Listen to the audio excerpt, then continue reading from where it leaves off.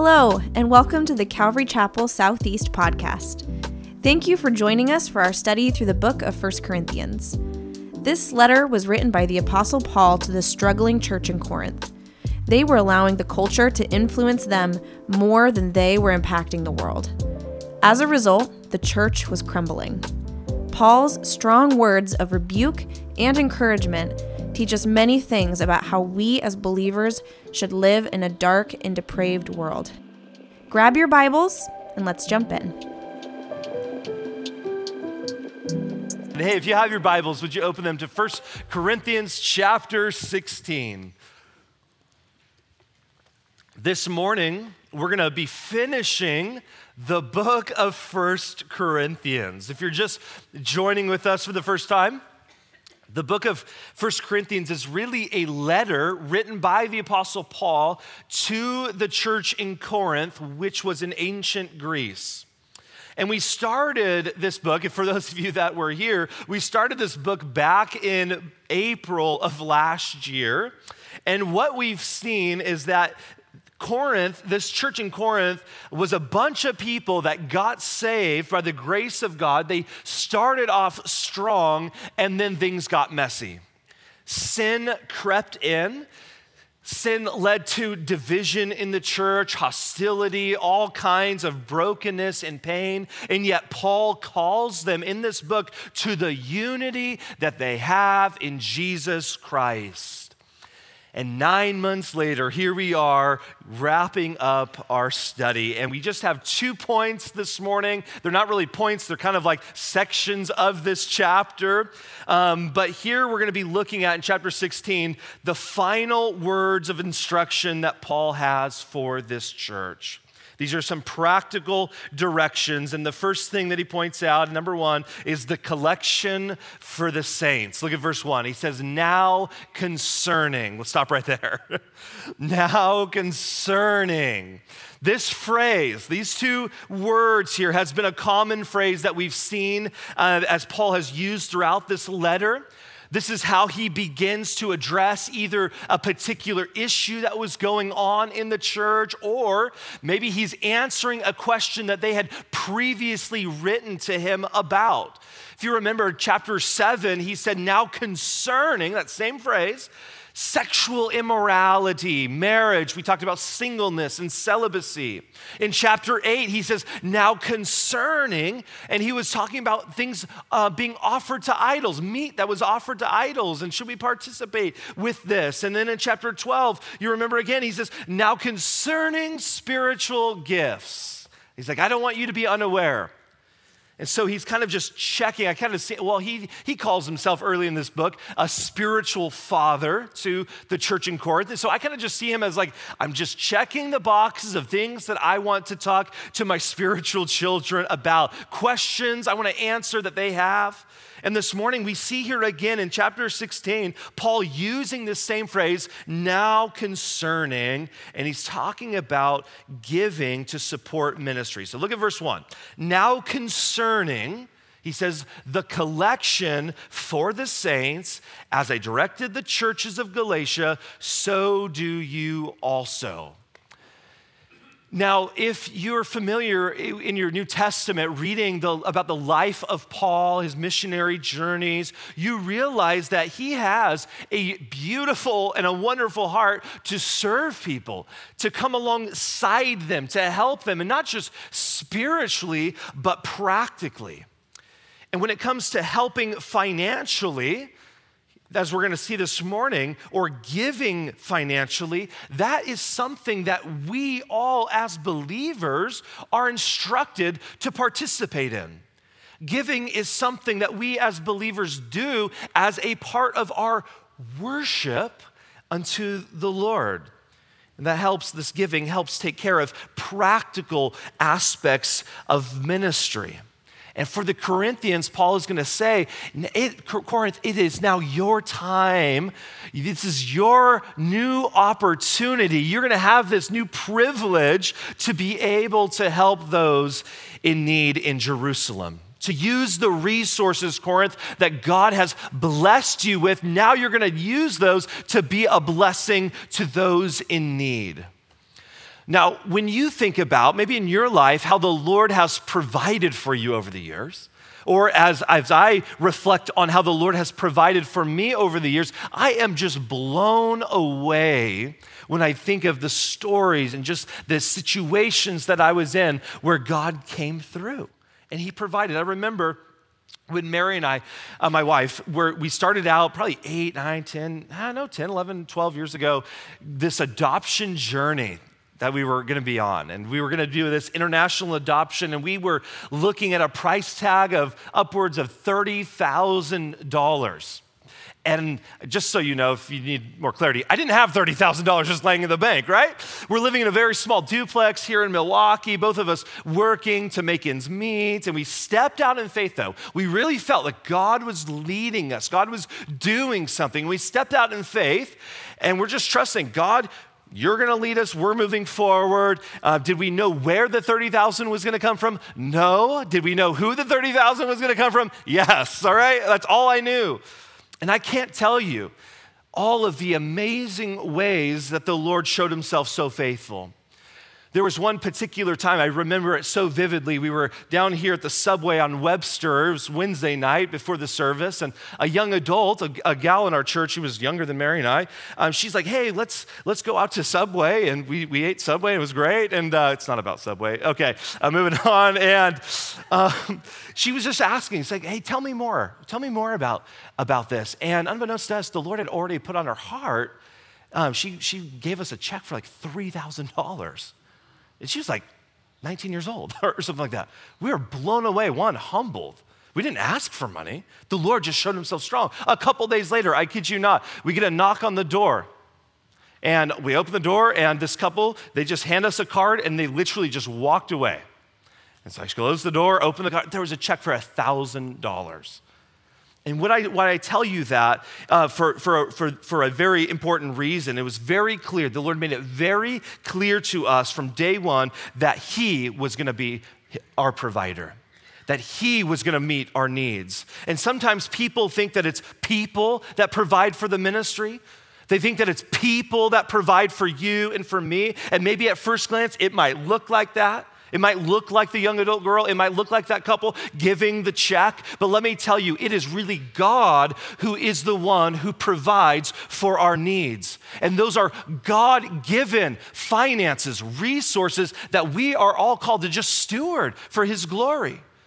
And so if you take it all the way back, you sit there and you say, thank you, Jehovah Jireh, the God who provides. You're the one. Not them, not him, not her. You're the one who meets our needs. You're the one who provides for us. And so this collection that Paul is referring to here is a collection that was going to be taken up for the needs of the saints in Jerusalem. In Acts chapter 1, it says in verse 28, one of them named Agabus stood up and began to indicate by the Spirit that there would certainly be a great famine all over the world. And this took place in the reign of Claudius, and in the proportion that any of the disciples had means, each of them determined to send a contribution for the relief of the brethren living in Judea. And this they did, sending it in charge of Barnabas and Saul to the elders. In Romans chapter 15, it says, for Macedonia and Achaia have been pleased to make a contribution for the poor among the saints in Jerusalem. And so this was going to help people who were in need, a special offering, if you will, to help those who were struggling. And it's a beautiful picture of just unity in the church, not just the small church, like the local church, but the global church. And you see that, like if you read the book of Acts, you see just the Holy Spirit just being poured out, and everyone's selling everything, and everyone's just helping each other out. That was just Holy Spirit unity. I love that. You know, I think of our church back in 2020. For those of you who weren't around, let me fill you in on just an amazing thing. You know, we didn't know what COVID was going to do. Okay, we didn't know. We heard the same reports you heard. 2 million people were going to die, and we're like, oh my gosh, this is really, really serious. But you know what we found out is that the world still freaked out, right? The world freaked out. We witnessed that. People were out of work, but mortgages still had to be paid. And let me tell you, this was a beautiful time for our church because we mentioned it one time from the stage that we were going to set up a COVID relief fund for those in our church. And we didn't know how many people were going to be out of work, how many people would lose their jobs and all of that, what the needs were going to be. But we just said, hey, we have a fund. If you want to give to it, let the Lord lead you. Listen, in the early days of 2020, we had more money rolling into that account than we had going out. Like we couldn't give it away fast enough. That was the testimony of this church. And by God's grace and through His provision, we were able to help medical bills. We were able to pay mortgages and rent payments and utilities and other expenses in that time of uncertainty. Isn't that amazing? That is the church. That is Jesus providing through His church. And that was just COVID. I think of our church alone, through God's provision, we're able to financially support almost 30 global missionaries and local ministries every single month. That's incredible. And that's just outside of the walls of our church. And then in addition to that, we're able to support widows and orphan ministries and all of the amazing ministries that take place in this building with our youth ministries and our men's and women's ministries. It's amazing. All of the amazing ministry that happens here is because of the faithful support that God gives through His people. And these are important things. They're good things. I think of even in 1 Timothy chapter 5, Paul wrote to Timothy and he said, the elders who rule well are to be considered worthy of double honor, especially those who work hard at preaching and teaching. And in that chapter, Paul had just wrote to Timothy to instruct him about, hey, you need to support financially widows and orphans and giving to the poor. And then he talks about supporting those who are elders and pastors, supporting those who are giving to the preaching and teaching. And he says, even give them double honor to take care of those. In other words, to take care of those who are serving the Lord with their lives. Because if you think about it, there are spiritual attacks, and maybe you don't know about this. Let me fill you in. There are spiritual attacks, heavy attacks on church leaders.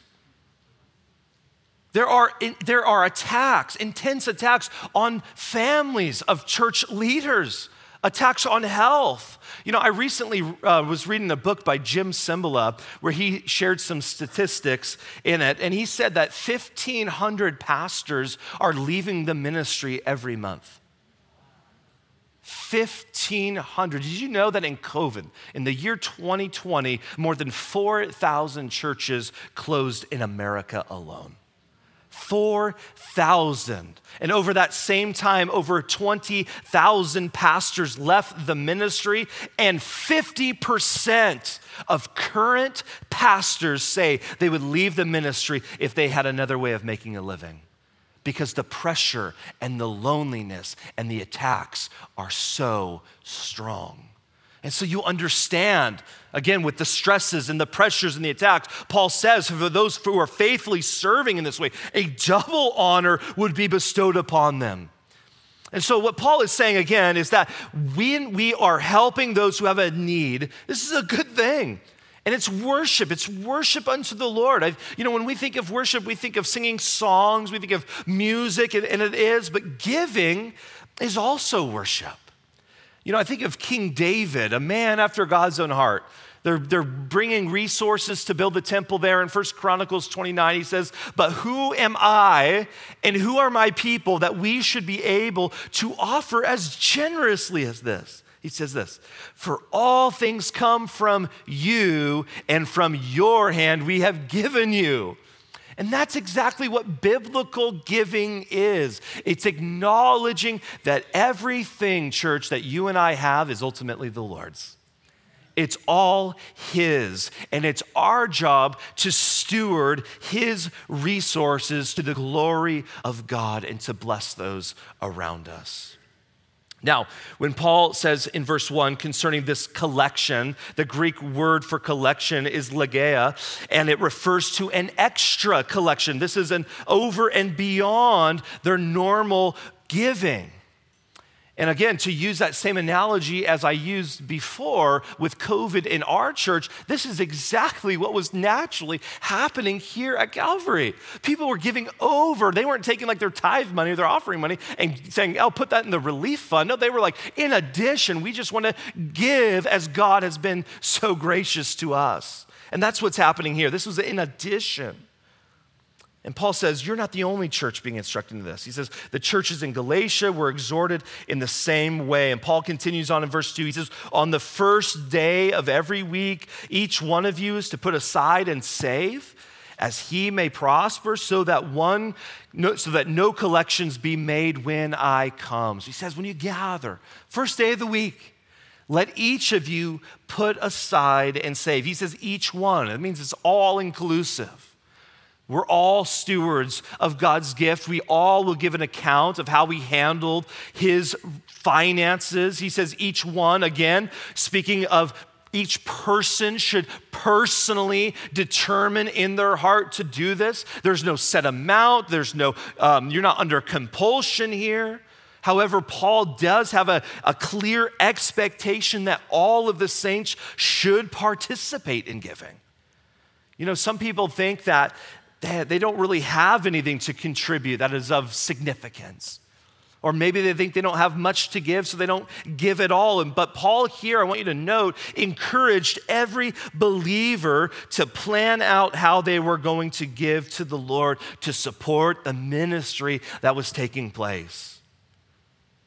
And Paul says, put aside and save as he may prosper. And he's simply just referring to as the Lord prospers you, give accordingly. If the Lord blesses you with $10, give one. Great. The Lord blesses you with $100,000, give in proportion to how the Lord has prospered you. And he's instructing the church to be prepared, to be intentional about this, to be prayerful about this, but to be prepared in advance. Look at verse 3. He says, when I arrive, whomever you may approve, I will send them with letters to carry your gift to Jerusalem. And if it is fitting for me to go also, they will go with me. So here Paul is just wisely instructing the Corinthian church to find a man of good reputation, somebody that was trustworthy to handle whatever collection that was collected. They would take it. They would take it and carry it on to Jerusalem. And they said, and Paul's just like, hey, find someone that you trust and send them there with it so it arrives safely. And this word gift is charis, which means grace. It's an act of graciousness. This is something that they are freely giving.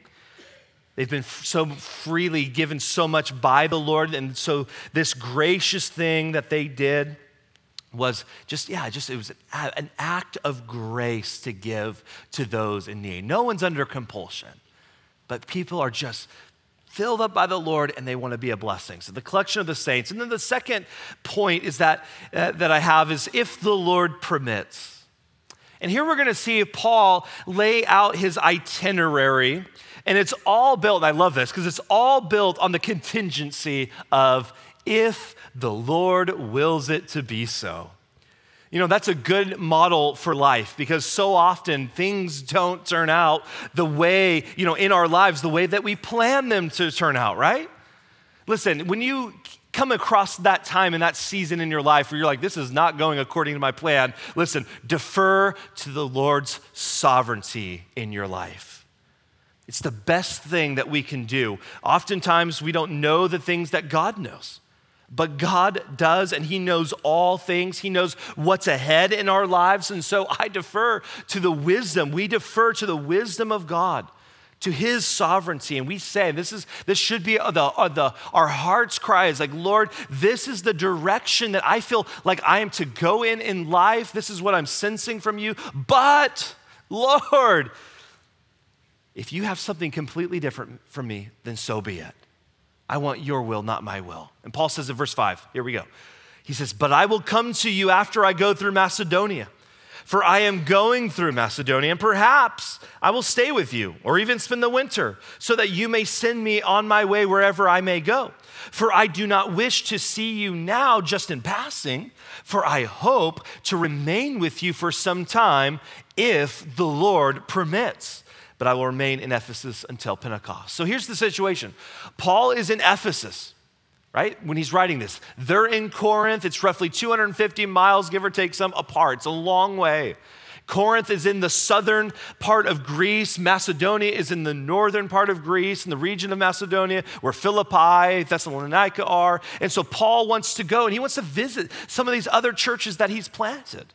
And so he's saying, he's like, all right, I want to go through Macedonia. I want to get to you. I'm going to go through Macedonia. He says, but I don't want to just pop on by. Like, I don't want to just come in and leave real quick. I want to spend some good quality time with you, Corinth. He's like, I might even want to spend a winter with you. And so he's essentially here, he's laying out his travel plans, his itinerary. He's my kind of guy. You know, for me, one of the best parts of planning a road trip or vacation is the planning. Like, I love that. Like, that's my wife. Like, I'm like, by the hour maybe, you know, give or take some, not rigid, but I just love the planning of it. I'm like, and we're going to go here, we're going to stop here, we're going to, you know, at this 1,800 hours, we're going to, you know, or whatever, you know. But I want you to notice this about Paul, that although Paul maybe had his plans, although his itinerary was kind of detailed, organized, lined up, he always left room for the Lord to interfere with his plans, always. And maybe it's just for me, but I know for me, I can do a better job at this personally. And I think us as a church, I think there's some of us today that can do a better job at this. That when we plan something in our lives, that we leave room and say, Lord, if you want to change anything, I give you control, then so be it. You see, oftentimes people get in the way of our plans, and we don't like it. You're obstructing my path, like you're getting in my way, like I have a plan and you're ruining it. And we get upset when this happens. But listen, have you ever thought that the Lord knows something that we don't know? And that we should allow him to lead us in his timing? I think of Proverbs 16:9, the mind of man plans his ways, but the Lord directs his steps. Let me ask you this morning, how is the Lord leading you and guiding you in ways that you never thought you would be going in? How has the Lord led you? I know that is for me where oftentimes I plan something and I feel like, okay, I know exactly how this is going to look. I know exactly how this is going to go down. And then the Lord just completely changes it all. And my type A personality does not like that. But you know what? Listen, his track record is perfect. Every adjustment that he has ever made to my schedule, sometimes I fight him if I'm honest. Sometimes I'm like, oh Lord, but I need to do this. But every adjustment that he has made to my schedule or my plan has always been for my good. Too many times I believe that we are trapped in our own plans for our own lives, and we think that God somehow made a mistake with us. And listen, personally, I can tell you that there have been numerous things in my life that I did not understand. Quite honestly, if I'm just real with you this morning, pastor, no pastor, there have been times in my life over the years that I've questioned the Lord. Lord, why did this happen? Lord, why did you allow this to go down in my life? Lord, what are you doing? Lord, this is too hard for me. Like, what? Why? Whatever it is, but I can also tell you that in spite of all of the ups and the downs, that the Lord has a perfect track record. He is faithful. Listen, saying, if the Lord permits, believing if the Lord permits, applying if the Lord permits to your life is the best thing that you and I could ever do. Just this last week, I sat in my office and got to swap stories with a sweet gal in our church. And she shared most of her story with me. I got to share most of my life story. And we both walked away with saying that we are so grateful for the many times that God has said no to us in our lives. We didn't like it in the moment. What do you mean no? Like, you know? No. God says no. Oh, but you look back over the years, you look back years later, you're like, thank you for saying no to me, not answering that prayer the way I was wanting. You know, one of the Bible passages that I've often held on to is that famous passage in Isaiah 55 where it says that for my thoughts are not your thoughts, nor are your ways my ways, declares the Lord. For as the heavens are higher than the earth, so are my ways higher than your ways and my thoughts from your thoughts. So that's why we say, Lord, if it's your will, this is what we want. Lord, if it's not your will, have your way and change it. Lord, this is something that I'm desiring. But Lord, if this is not of you, would you remove the desire from my life? And maybe, Lord, would you help me desire something that is from you? Like replace the desire. Give me your desires. And guess what? He will. He will. Look at verse 9. He says, for a wide door of effective service has opened to me, and there are many adversaries. Now, I don't know about you, but I love open doors.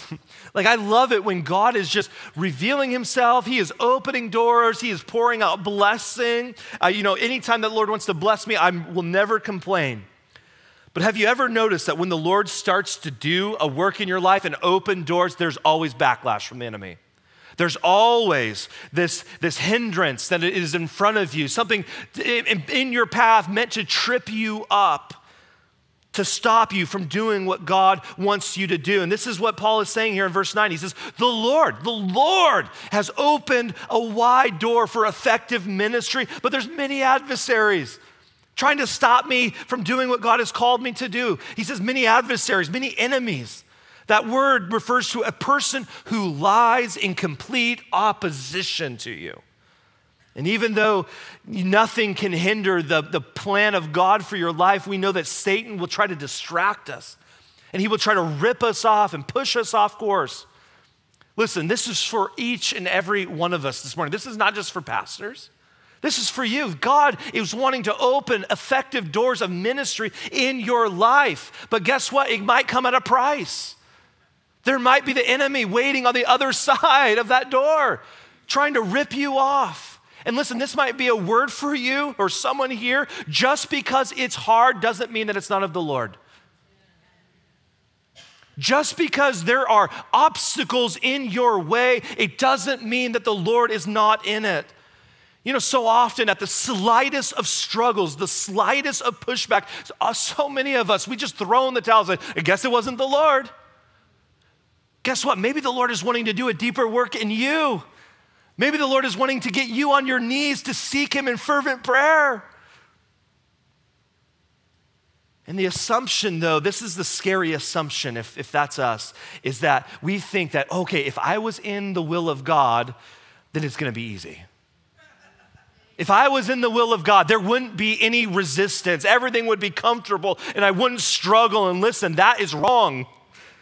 Just because you might encounter hardship doesn't mean that you're in the will of God.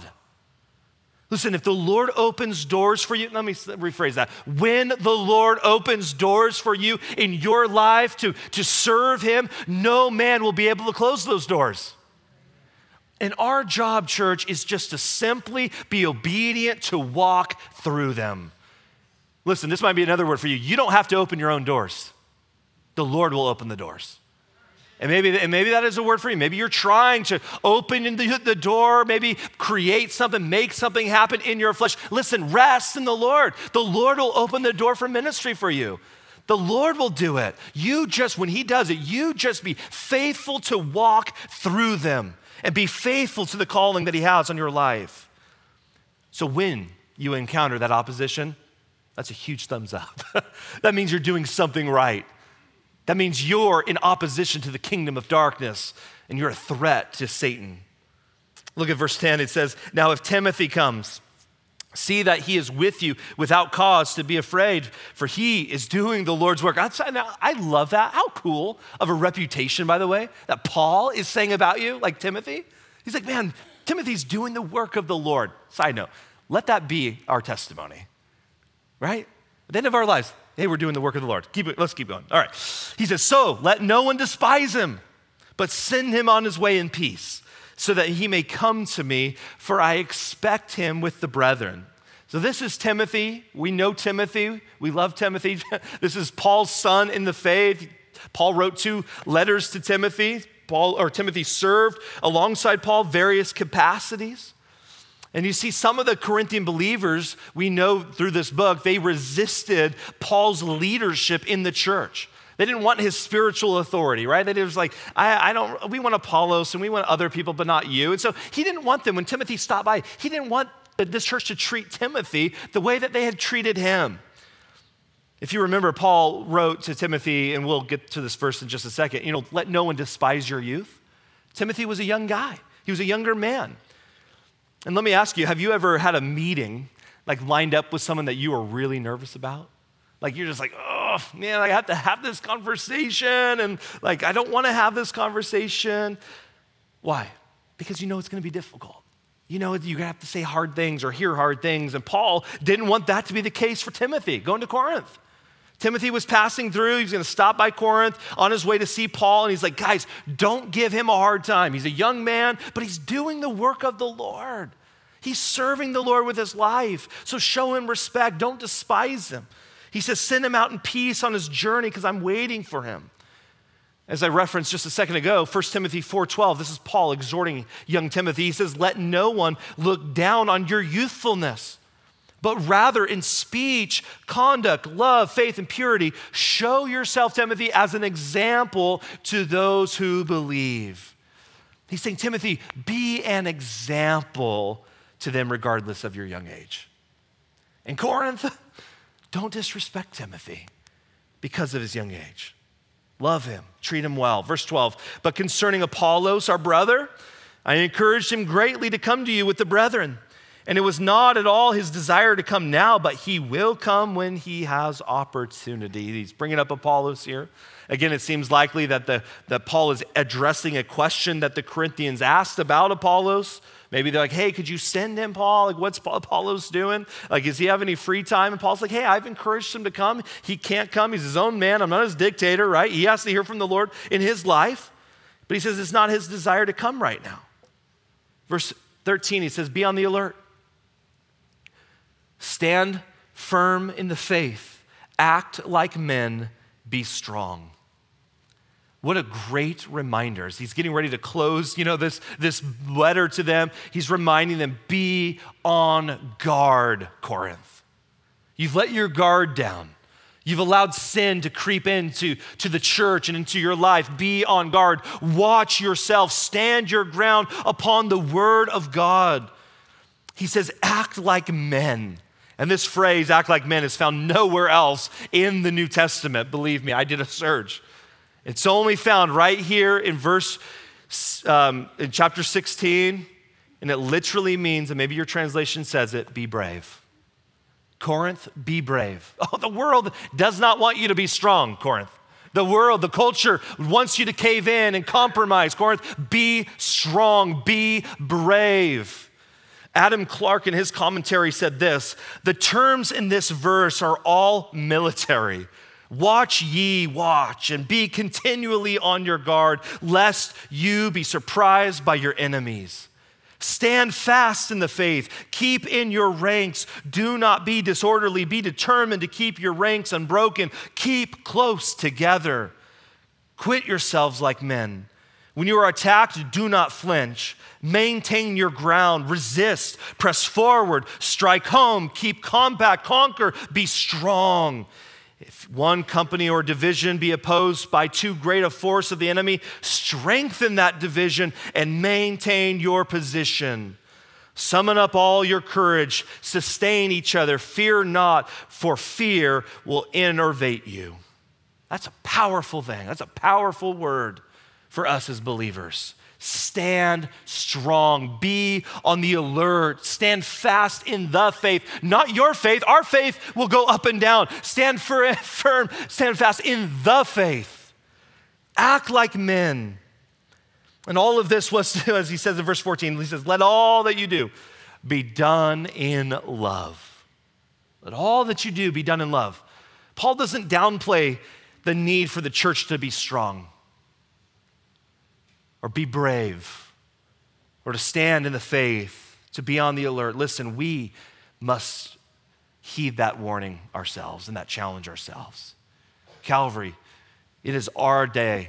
It is our time to be strong, to be filled with courage, to stand firm in the faith. But he says, let all that you do be done in love. Corinth, don't lose your love. Don't lose your love. Some of you, you might be standing strong. You might be withstanding the enemy's attack on your life, but have you lost your love? Let all that you do be done in love. I think of Jesus. Jesus wrote some letters to some churches in Revelation. And in Revelation 2, we get his letter to the church in Ephesus. And this is Jesus to them. He says this, I know your deeds and your toil and perseverance, and that you cannot tolerate evil men. And you put to the test those who call themselves apostles, and they're not. And you found them to be false. And you have perseverance and have endured for my name's sake and have not grown weary. But I have this against you, that you have left your first love. This church did a lot of things right. They had good doctrine. They stood strong. They didn't tolerate evil men. They endured in the midst of persecution, but they lost love. In Corinth, Paul is saying, let all that you do be done in love. Calvary, let all that you do. As we withstand the trials of this life, as we withstand the evil one in this very evil age, don't lose love. Love for the Lord and love for one another. Verse 15, now I urge you, brethren, you know the household of Stephanas, and that they were the first fruits of Achaia, and that they have devoted themselves for ministry to the saints. That word first fruits simply means that they were the first people to get saved, to come to know Jesus in that region. Verse 16, that you also be in subjection to such men, and to everyone who helps in the work and labors. I rejoice over the coming of Stephanas and Fortunatus and Achaicus, because they have supplied what was lacking on your part. For they have refreshed my spirit and yours. Therefore, he says, acknowledge such men. And so here Paul is just exhorting this church to recognize these men. He says, Stephanas, Fortunatus, Achaicus, these guys are spiritual leaders among you. He says, recognize them, acknowledge them. And I love what he says about them. He says, for they have, in verse 18, they have refreshed my spirit and yours. What a great testimony. What a great thing to be said about you. You know, the last thing that I want someone to say about me is like, man, Ryan drained me. Like Ryan just, man, he is exhausting to be around. He burned me out. But Paul says about these guys, he says, they refreshed my spirit and yours. Isn't that a great testimony? I think of Paul's words to Philemon, that little brief letter. And the thing that always sticks out to me every time I read this is in Philemon 1:7. He says, for I've come to have much joy and comfort in your love, because the hearts of the saints have been refreshed through you, brother. What a great testimony of the Lord just working in your life. Man, have you guys been around people that have just brought refreshment to you? When you're with them, you just feel built up and encouraged in the Lord. What a great testimony. And now Paul, he closes out this letter. Look at verse 19. He says, the churches of Asia greet you. Aquila and Priscilla greet you heartily in the Lord, and with the church that is in their house. All the brethren greet you. Greet one another with a holy kiss. And the greeting is in my own hand, Paul. If anyone does not love the Lord, he is to be accursed. Maranatha. And so here he closes this letter with a reminder, once again, that salvation is offered in Jesus Christ alone. He says, if anyone does not love the Lord, that is, anyone who's not following Jesus, they've not committed their life to him, he says they are to be accursed. In other words, if anyone rejects the offer of forgiveness of sins, to reject the offer of newness of life, he says, then let them get what is owed to them. If you say, well, I don't believe in Jesus, I reject Jesus, then the inevitability of that decision is that you will be cursed in your sin. Because listen, there is only one way for you to be forgiven of your sin, and that is through placing your faith and trust in Jesus Christ. And so the reason this verse is so significant is due to the fact that Jesus himself, died on the cross for the sins of the world. And when he says here that if anyone who does not love the Lord is to be accursed, it means that if you don't put your faith and trust in Jesus, you will get what is owed to you. Think of Paul's words in Galatians 3. It says, Christ redeemed us from the curse of the law, having become a curse for us, for it is written, cursed is everyone who hangs on a tree. So on the cross, Jesus, we know it was crucified for us. And listen, if you want to reject that offer of forgiveness, if you want to reject that offer of grace, then listen, the curse remains on you. The penalty of sin and death remains on your shoulders. And that's why Jesus came, so that we would have that removed. And so if you don't know Jesus personally today as your Lord and Savior, you can come to know him by simply repenting of your sin, looking to the Savior, acknowledging your need for a Savior, and turning to him, and you will experience the forgiveness of sins. And for those of us that have that saving knowledge of Jesus, he says here, he says, Maranatha. And that means, oh Lord, come. Because listen, there's no fear in death when you know Jesus, as we said last week. The afterlife, for those of us who know Jesus and are secure in Jesus, it's peaceful. 2 Corinthians 4:8, it says, in the future there is laid up for me the crown of righteousness, which the Lord, the righteous judge, will award to me on that day, and not only to me, but also to those who loved his appearing. The reality is that when we commit our lives to following Jesus, walking with Jesus, we are filled with great anticipation of his return. And Paul says we will love his appearing, and we will say with all of the saints around us, Maranatha. We're not fearing this. Come, Lord Jesus. Come quickly, Lord Jesus. And we look forward to that day. Amen? And so Paul concludes, and he signs off in verse 23 and 24. He says, the grace of the Lord Jesus be with you. My love be with you all in Christ Jesus. Amen.